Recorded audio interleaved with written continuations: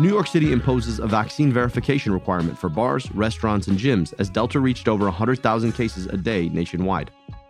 The WHO calls for a moratorium on boosters until at least 10% of citizens in every country can be vaccinated. The worker shortage has hit hospitals. In Arkansas, hospitals are offering a $25,000 signing bonus for new nurses. This is America Dissected. I'm your host, Dr. Abdul El-Sayed. If you're like me, the last few weeks of COVID-19 news have been a bit of a roller coaster. First, there was this. The CDC updating mask guidance. They are now recommending everyone, even vaccinated people, wear masks indoors in areas where COVID is spreading rapidly. And then this. The Delta variant surging across the U.S. appears to spread as easily as the chickenpox and may be more transmissible than Ebola and smallpox. All of this, according to an internal CDC document. Our spring of hope was supposed to lead to a summer of freedom. But today, with fall fast approaching, Americans are leery about what changing mask guidelines in a new raging variant mean for our future. But this new wave, it hits a little different. And just in the last week, new COVID infections up 47%. We have a pandemic for those who haven't gotten a vaccination. That it is among the unvaccinated. And since we have 50% of the country is not fully vaccinated, that's a problem. Across the nation, hospitals are filling up again. And the patients filling those beds overwhelmingly are the unvaccinated. In fact, 97% of patients in hospitals today with COVID-19 have not been vaccinated. But you could also look at it the other way. 125,000 vaccinated people have tested positive for COVID-19 nationwide. Sound like a lot? It's not, considering the fact that 166 million people have been vaccinated. That means that less than 0.1% of vaccinated people have tested positive. Let me say that again. Less than 0.1% of vaccinated people have tested positive. So the story here is not breakthrough infections. It's the fact that people are still not getting vaccinated. Because when you look at maps of COVID-19, it's clear that the vast majority of new spread is in communities where a large proportion of people still remain unvaccinated. That's why when the CDC announced their new mask guidelines, they tied it to the level of spread, saying masks should be required in communities with quote-unquote substantial or high coronavirus transmission. Despite all this, the idea of a pandemic of the unvaccinated isn't quite the whole story. The most important developments from the past 2 weeks actually concern people who are vaccinated. The CDC's new mask guidelines, as you're likely already aware, recommend masking for everyone in places with substantial levels of transmission, vaccinated or not. See, vaccination isn't usually only about protecting yourself. It's about protecting everyone around you, too. The whole concept of herd immunity is about people who are vaccinated sealing themselves off from spreading the virus to people who are not. But new data from the CDC, the data upon which the new masking guidelines for vaccinated people is based, suggests that vaccinated people can, in fact, spread the Delta variant. The CDC based their new recommendations off an analysis of an outbreak in Provincetown, Massachusetts, where nearly 3/4 of the people who were infected had been vaccinated. Importantly, though, of the 931 people who were infected, only 7 ended up in the hospital, and no one died. The vaccines are working. That said, they found that people who were vaccinated had the same amount of virus in their noses. That may explain why vaccinated people can spread the virus. But can spread the virus doesn't always mean do spread the virus. Our understanding here is evolving. See, there was another study of an outbreak in Singapore that regularly checked how much virus infected people had in their noses, which found that vaccinated people cleared the virus far faster. That suggests that their risk of transmission is lower overall. Nevertheless, even the possibility of transmission means that we should do all we can to prevent it. I know that these new mask guidelines appear to be asking vaccinated people who've already done their part to do something even more to protect people who won't protect themselves. But this isn't just about protecting people who are still unvaccinated because they don't want to be. It's about protecting everyone who can't get vaccinated, like my 3-year-old daughter, and all the other under 12s for whom the FDA still hasn't approved the vaccines. And then there are people who are immunocompromised. For the vaccinated, this may mean that masks are the norm again. For the unvaccinated, getting vaccinated is crucial now, more than ever before. With our capacity to get to herd immunity in question, vaccination is the most important option to stave off infection for this new, more transmissible variant. What's clear, though, is that Delta is different. It's forcing us to rethink our approach to the pandemic and what may come next. I reached out to Dr. Angie Rasmussen, our resident virologist, to help us understand what makes this variant so transmissible and how that should shape our approach to addressing it. After the break.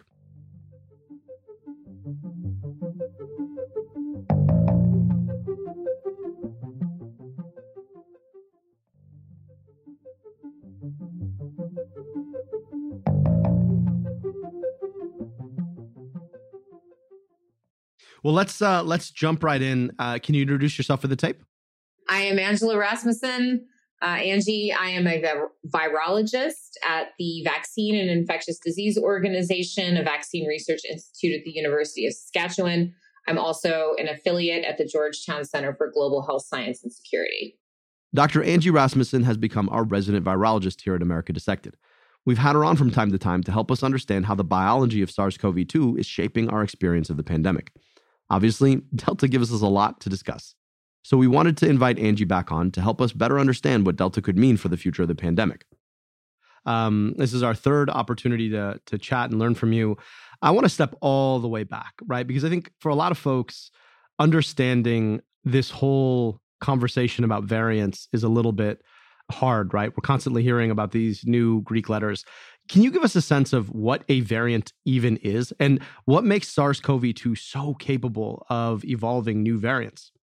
Yeah, absolutely. So variants are actually completely normal. It's not a unique thing that SARS coronavirus 2 does.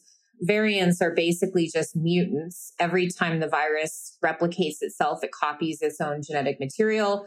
When it does that, it makes mistakes. Those mistakes are called a mutation. Most of those have no effect whatsoever. Some of them have a negative effect on the virus. And so they're what's called negative evolutionary selection, meaning that a virus that gets one of those won't be able to survive and go on to replicate some more. So it'll be selected out.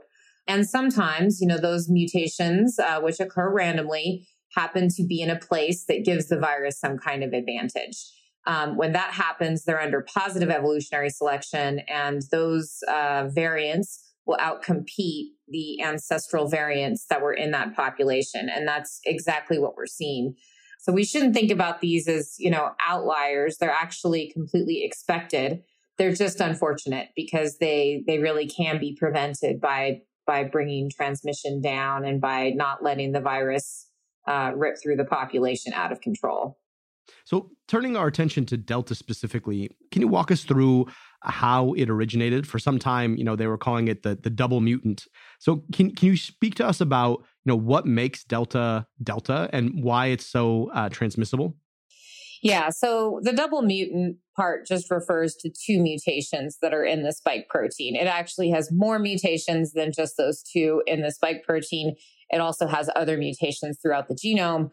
We actually don't know what most of those mutations do. We've been focusing for all the variants on the mutations that are in spike. So you'd be forgiven for thinking that that's the only place that these viruses, these variants are acquiring mutations. But they are actually acquiring them throughout the genome. And those might have an impact in terms of the virus's fitness, its ability to replicate. And it's not really its infectivity. That's usually in the spike protein because the spike protein is what binds the cellular receptor and allows the virus to infect and enter cells. So we don't know about a lot of those other proteins. They may play a role in antagonizing the immune system, for example. Those other mutations may be important, but the mutations in spike, the one that seems to have the most impact is the P681R mutation. That is right at the boundary of S1 and S2. These are two different parts of the spike protein that normally get cut in half by an enzyme called a protease. In this case, they're in the furin cleavage site, which if you've been following discussions about virus origin, you may have heard about. A furin cleavage site is actually just a consensus sequence that tells an enzyme called furin that, hey, you should cut me here. Now, what this does is it exposes what's called the fusion peptide of the virus. This is a peptide that's usually hydrophobic or sort of like salad dressing. You can think of oil and water. Normally, the sort of water-loving amino acids are on the surface, and the oil amino acids are like little bubbles in a salad dressing that you haven't shaken up. They are inside. By cutting the furin cleavage site, that exposes this hydrophobic peptide. It allows that part of the spike protein to insert itself into a membrane, which has a hydrophobic core, or an oily core. And that allows the virus to enter the cell because the virus has to get through that membrane barrier that has essentially oil in the middle of it. So that is thought to be, well, that's why the furin cleavage site is important. Both alpha and delta, which have been more transmissible, have a mutation at site 681 in which a proline in alpha is turned to histidine, and in delta, it's turned to arginine. These are positively charged amino acids, and they probably make for a more optimized furin cleavage site, meaning that there's more cleavage there, there's more fusion, there's more virus that's able to get into cells. It makes it more infective. We don't know that for sure. There other mutations might be contributing, but that's the one that seems to be really important for these highly transmissible variants. Yeah, so that's really helpful to understand. So, you've got some change in the RNA, which codes for a different one of the protein building blocks that then allows the sort of sticky part of the virus to be more sticky. And it helps us to get through the cells. And what a lot of folks don't appreciate is that cells are, we think of cells as being these sort of like building blocks, but really they're all soft. And the example of salad dressing you used is really helpful because basically every cell is like some little oily part, right? That surrounds a watery part. And what allows you to get into the cell faster is what allows you to puncture the oily part faster. And so what you've demonstrated for us is that this little change in one piece of RNA fundamentally changes the biology of this particular virus and makes it so that it sticks and gets into cells faster. And, you can imagine, right? You have hundreds, thousands of particles of virus, and the ability for any one of them to get in faster means that more of them are going to get in, meaning that you're going to get a higher probability of illness. That's right. And I mean, there very well could be other factors to this too. There is a study that came out of China that followed people who had been exposed to a person infected with Delta. And then they did PCR on them every day to see when they actually became positive. The ones who did become positive had viral loads that were 1,000 times higher than people who'd been infected with other variants. So that suggests that, there's a fitness advantage too that can't necessarily be explained by that furin cleavage site. And as I said, that could be due to one of the other mutations in the spike. It could be a combination of mutations throughout the genome. It could be a mutation in another viral protein, and there's 29 proteins in SARS coronavirus 2. So it's not just spike that's doing stuff. So there's still a lot that we have to learn about why Delta is more transmissible, but certainly the mutation at proline 681 does seem to be important for both of the variants of concern, both alpha and delta, that have been more transmissible, which is why that has gotten a lot of attention. Does Delta make us more sick? The jury is out on that. There are some people who will tell you definitely yes. There are some people who said that about Alpha too. I'm not convinced in either case that the viruses are actually more pathogenic.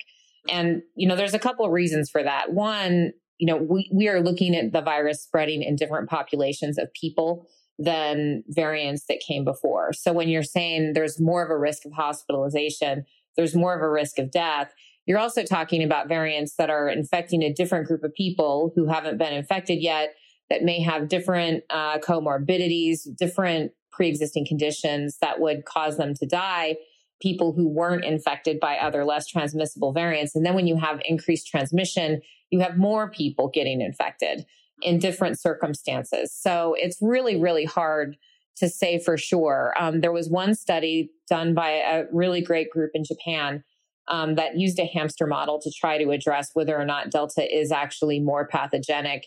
And the data, it's a pretty small effect size. It's a small change in morbidity as measured by body weight. So one way that we often look at how viruses make animal models sick is by just measuring their weight every day. Because if the animals don't feel well, they won't eat, they'll start to lose weight just like people do. And you can see how much weight they're losing over the course of their infection.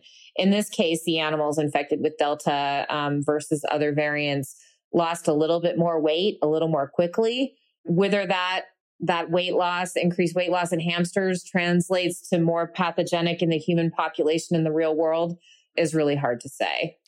Yeah, we just don't have the right apples to apples comparisons to really be able to measure that appropriately in humans. I mean, I would argue that it's not less pathogenic, so avoid getting it. Yeah, that is the ultimate point, right? Is that it is making a lot of people sick right now, and we have to avoid it. And of course, a lot of folks who are choosing not to be vaccinated right now will lean on the idea that they've previously been infected and therefore their body's making antibodies to SARS-CoV-2. But Delta may not be affected by those antibodies. Can you explain how Delta has figured out how to slip our natural immunity?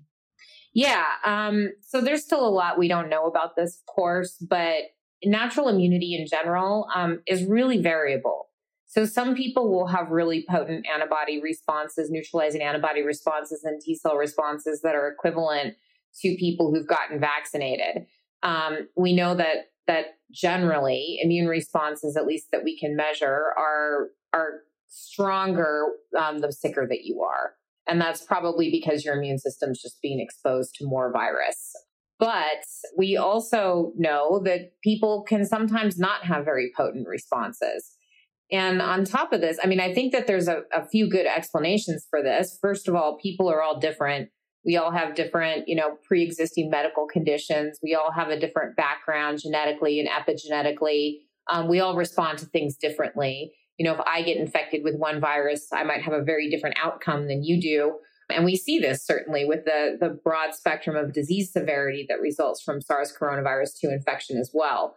So some people will respond really well and have really potent, robust, probably lasting immune responses, and some people won't. And we don't really know how to distinguish between those two different groups. It's also a spectrum. We don't really know when your immune response is so kind of lackluster that you're not going to be protected. And so we can't assume that just because you had COVID, that you have the same level of functional protection in the real world against Delta or any other variant as somebody who got 2 doses of an mRNA vaccine. And there's another good reason for this too. And that is when you get an mRNA vaccine, or actually one of the adenovirus vectored vaccines, which are replication incompetent viruses that don't go through a full replication cycle, you're getting exposed to the spike protein and your immune system is responding to that. It recognizes that it's foreign. It mounts these great immune responses. And with 2 doses, especially of the mRNA vaccines, you will get affinity maturation. You will get these really potent neutralizing antibody and memory responses.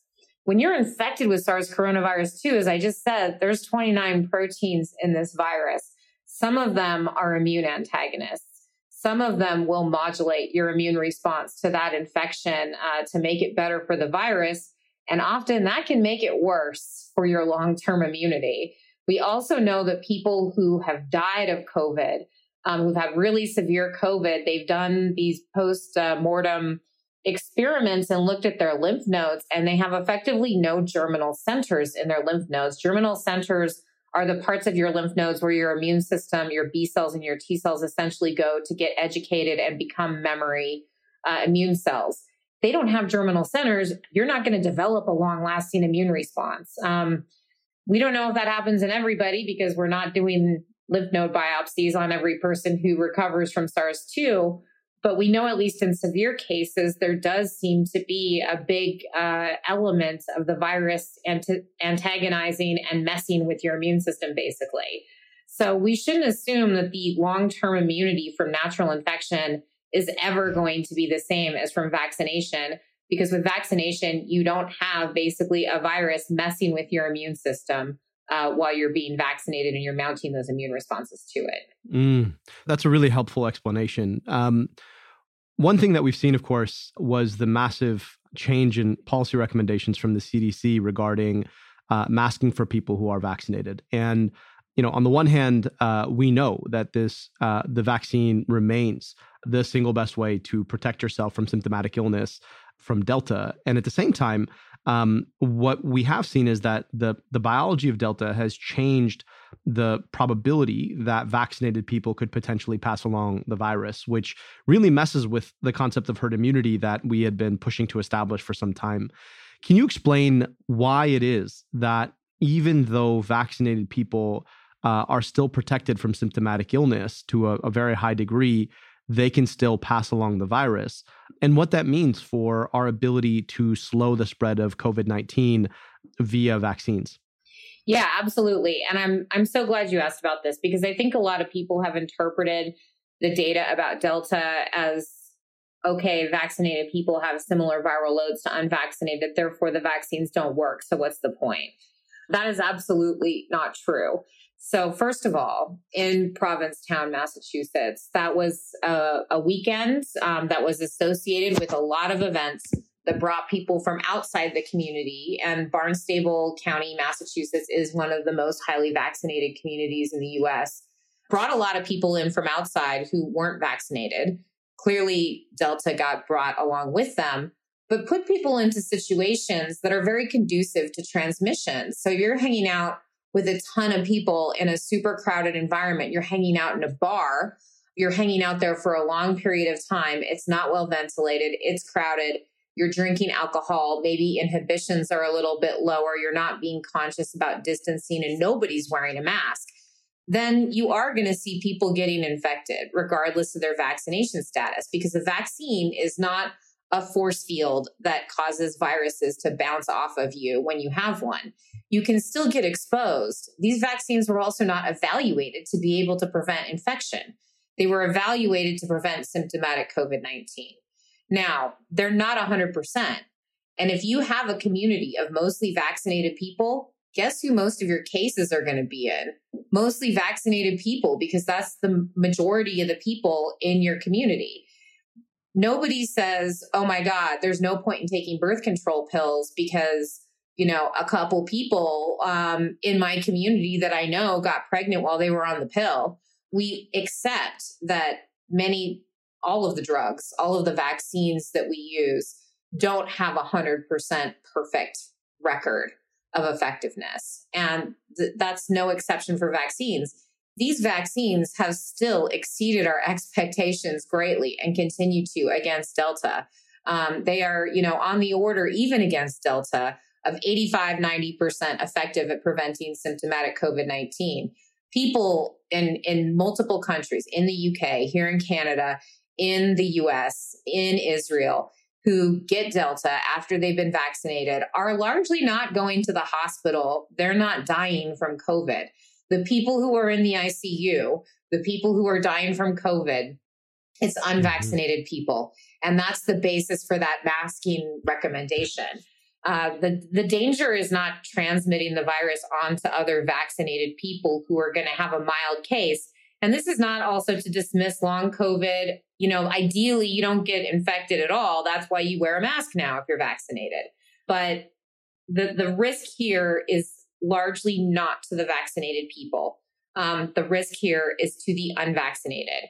And I think there's no evidence in that MMWR report about Provincetown or the preprint that just came out about Wisconsin that shows similar data. There's no evidence of onward transmission.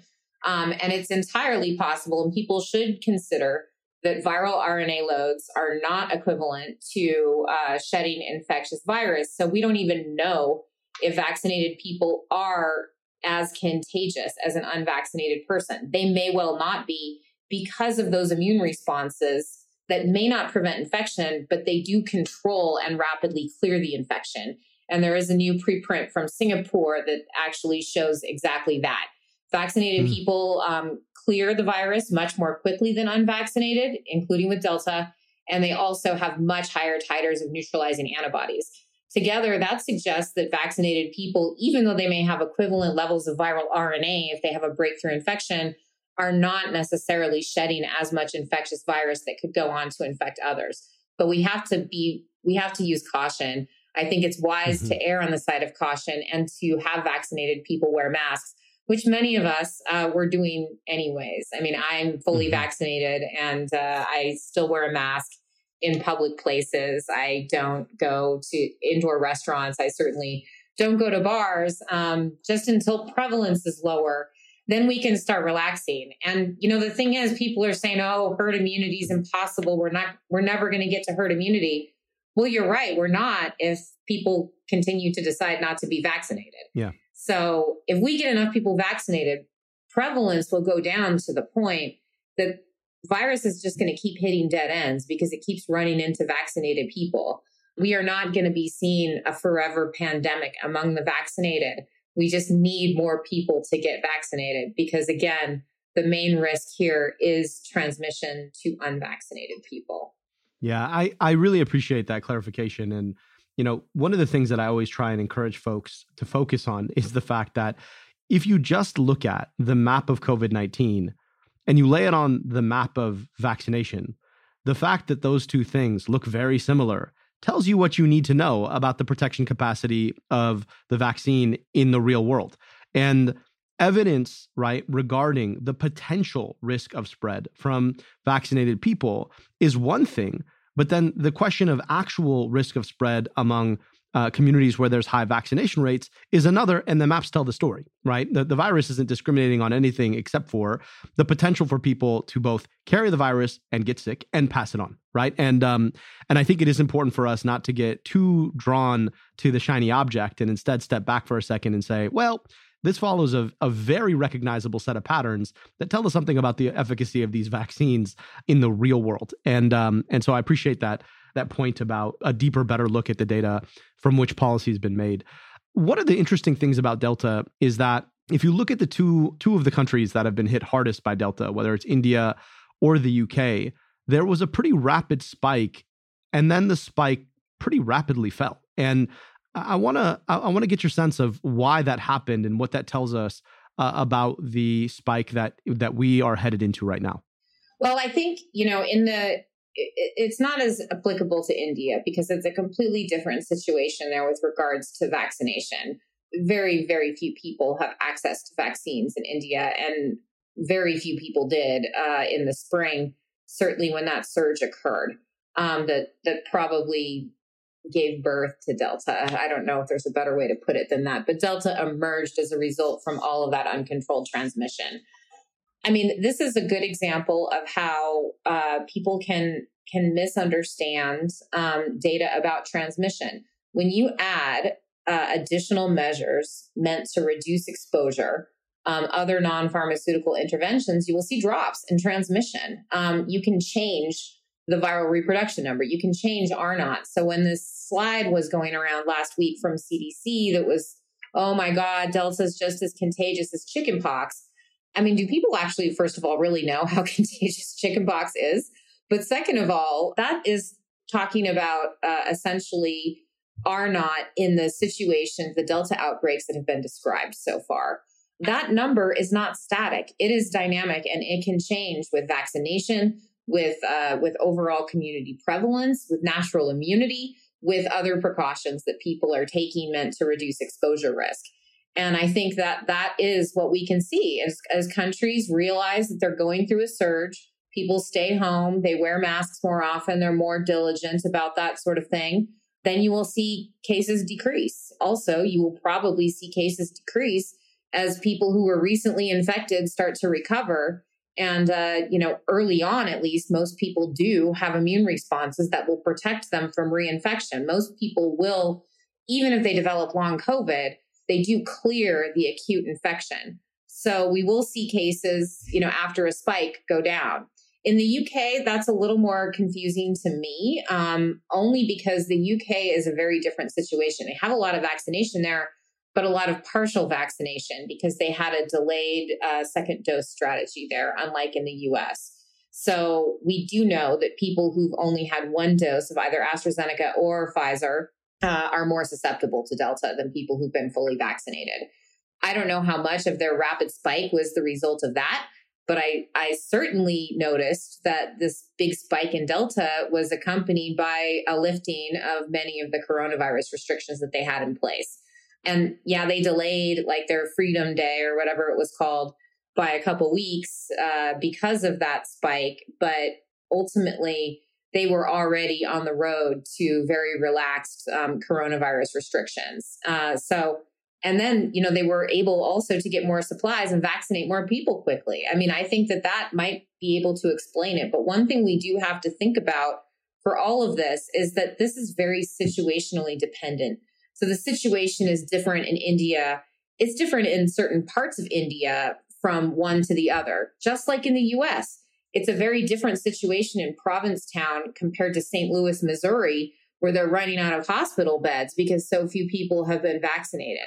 So we need to stop thinking about this in terms of national numbers to a certain degree as well. We need to start thinking about this in the form of communities, because that's where the virus is spreading. It's not spreading in the United States homogeneously across our entire huge nation.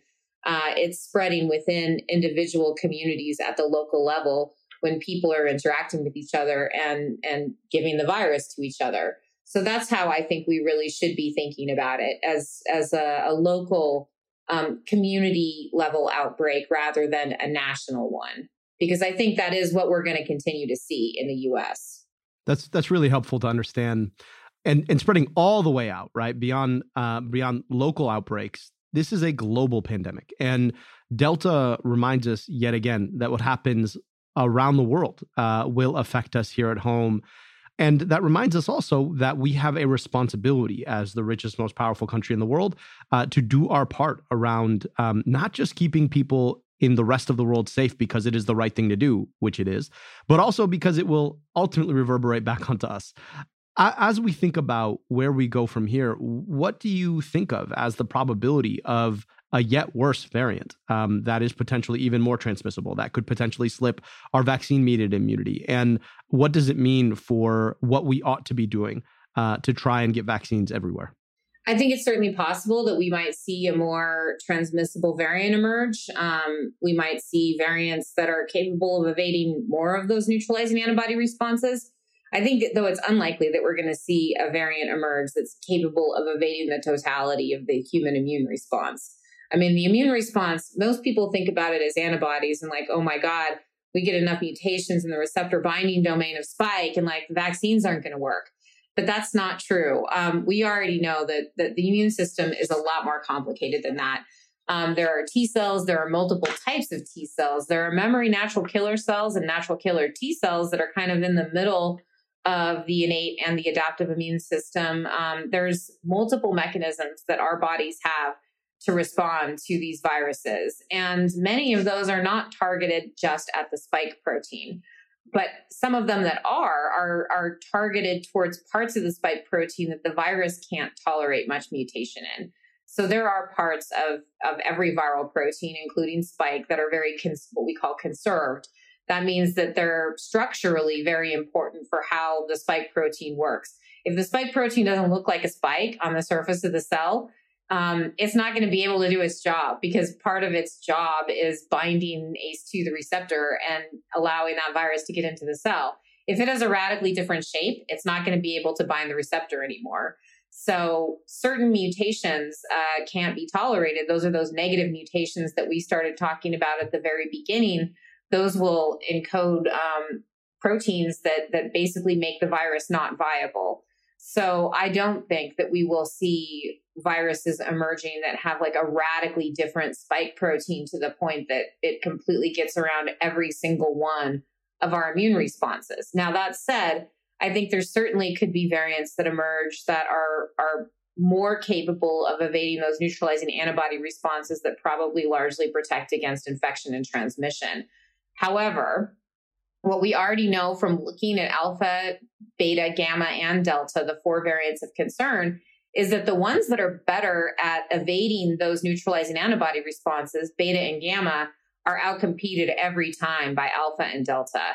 So more transmissible outcompetes neutralizing antibody evasion. And that's probably because those viruses didn't actually evolve to evade neutralizing antibodies. They evolved to bind better to ACE2, the receptor. Their enhanced infectivity, and that just so happens that incidentally that leads to neutralizing antibody evasion, because that interaction is important for antibody neutralization. If you think about it this way, if there's a big antibody stuck to the receptor binding domain of the spike protein, it can't bind ACE2. So if it changes the amino acids in there so that the antibodies can no longer bind, that's going to make it better at binding ACE2, but also evade those antibody responses. But we know that, again, those don't seem to win in a head-to-head competition against Alpha or Delta.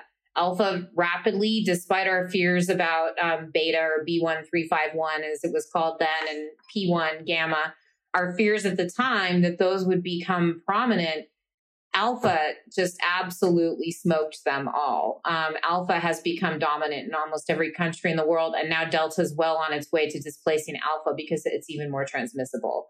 So I think we really don't need to stay up all night worrying about completely vaccine-resistant mutants emerging. I don't think that's going to happen. I think that there's a reason why the people who are saying that, and no disrespect to my physician colleagues, but the reason that people who are on the news saying that a lot are not virologists or immunologists, because I think that it's just very, very unlikely. This isn't like an antibiotic where a couple mutations can render it completely drug resistant. This is something that the virus would have to fundamentally change into something new. And I think that that is really just not going to happen. It's unlikely to the point of being, impossible. I mean, it's possible, but not very possible. Dr. Angie Rasmussen, thank you so much for joining us today and helping to clarify and help us to better understand this Delta variant and where we go from here. Always grateful for your time and your expertise. It's always wonderful to be here. Thank you so much for having me. As usual, here's what I'm watching right now. Last week, New York City Mayor Bill de Blasio announced this. New York City will be the first in the country to require proof of vaccination for those dining inside restaurants, in gyms, and movie theaters. If you've been listening, you know I'm a big proponent of vaccine verification. If we're serious about taking on this pandemic, we've got to take away its fangs. And that means vaccinating more people. And the best way to do that? Make being vaccinated easier and being unvaccinated, well, harder. There's been a prominent, if bogus, response to this, that somehow requiring vaccinations creates two classes in society or discriminates against unvaccinated people. If you think you're being discriminated against for something you can change in 15 minutes at your nearest pharmacy, you simply don't understand what discrimination is. Being unvaccinated isn't an immutable or deeply held fact of your life. Besides, your choice carries costs for other people. Economists call these externalities. When a choice an individual makes has consequences for other people. Take, for instance, pollution, or even smaller, smoking a cigarette in a crowded place.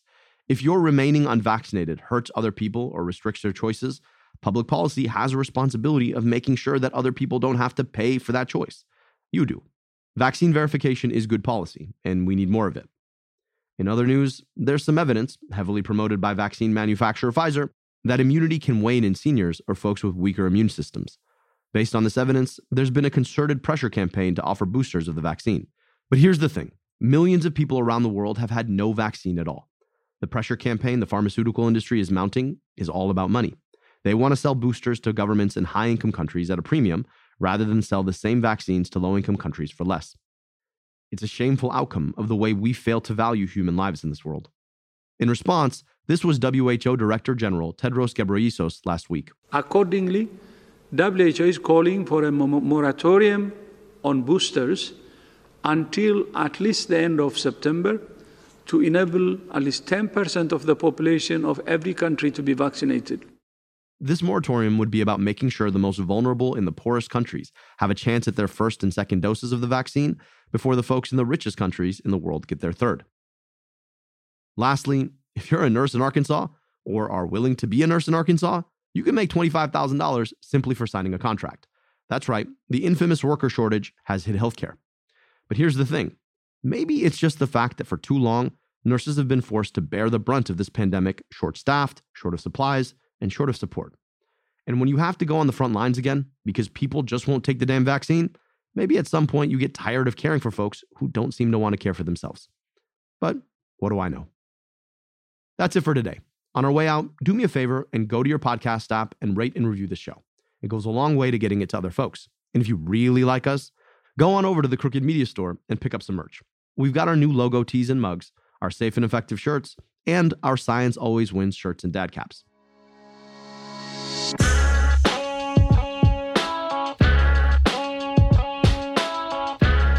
America Dissected is a product of Crooked Media. Our producer is Austin Fisher. Our associate producer is Olivia Martinez. Veronica Simonetti mixes and masters the show. Production support from Tara Terpstra, Lyra Smith, and Ari Schwartz. The theme song is by Take Yasuzawa and Alex Sugiura. Our executive producers are Sarah Geismer, Sandy Gerard, and me, Dr. Abdul El Sayed, your host. Thanks for listening.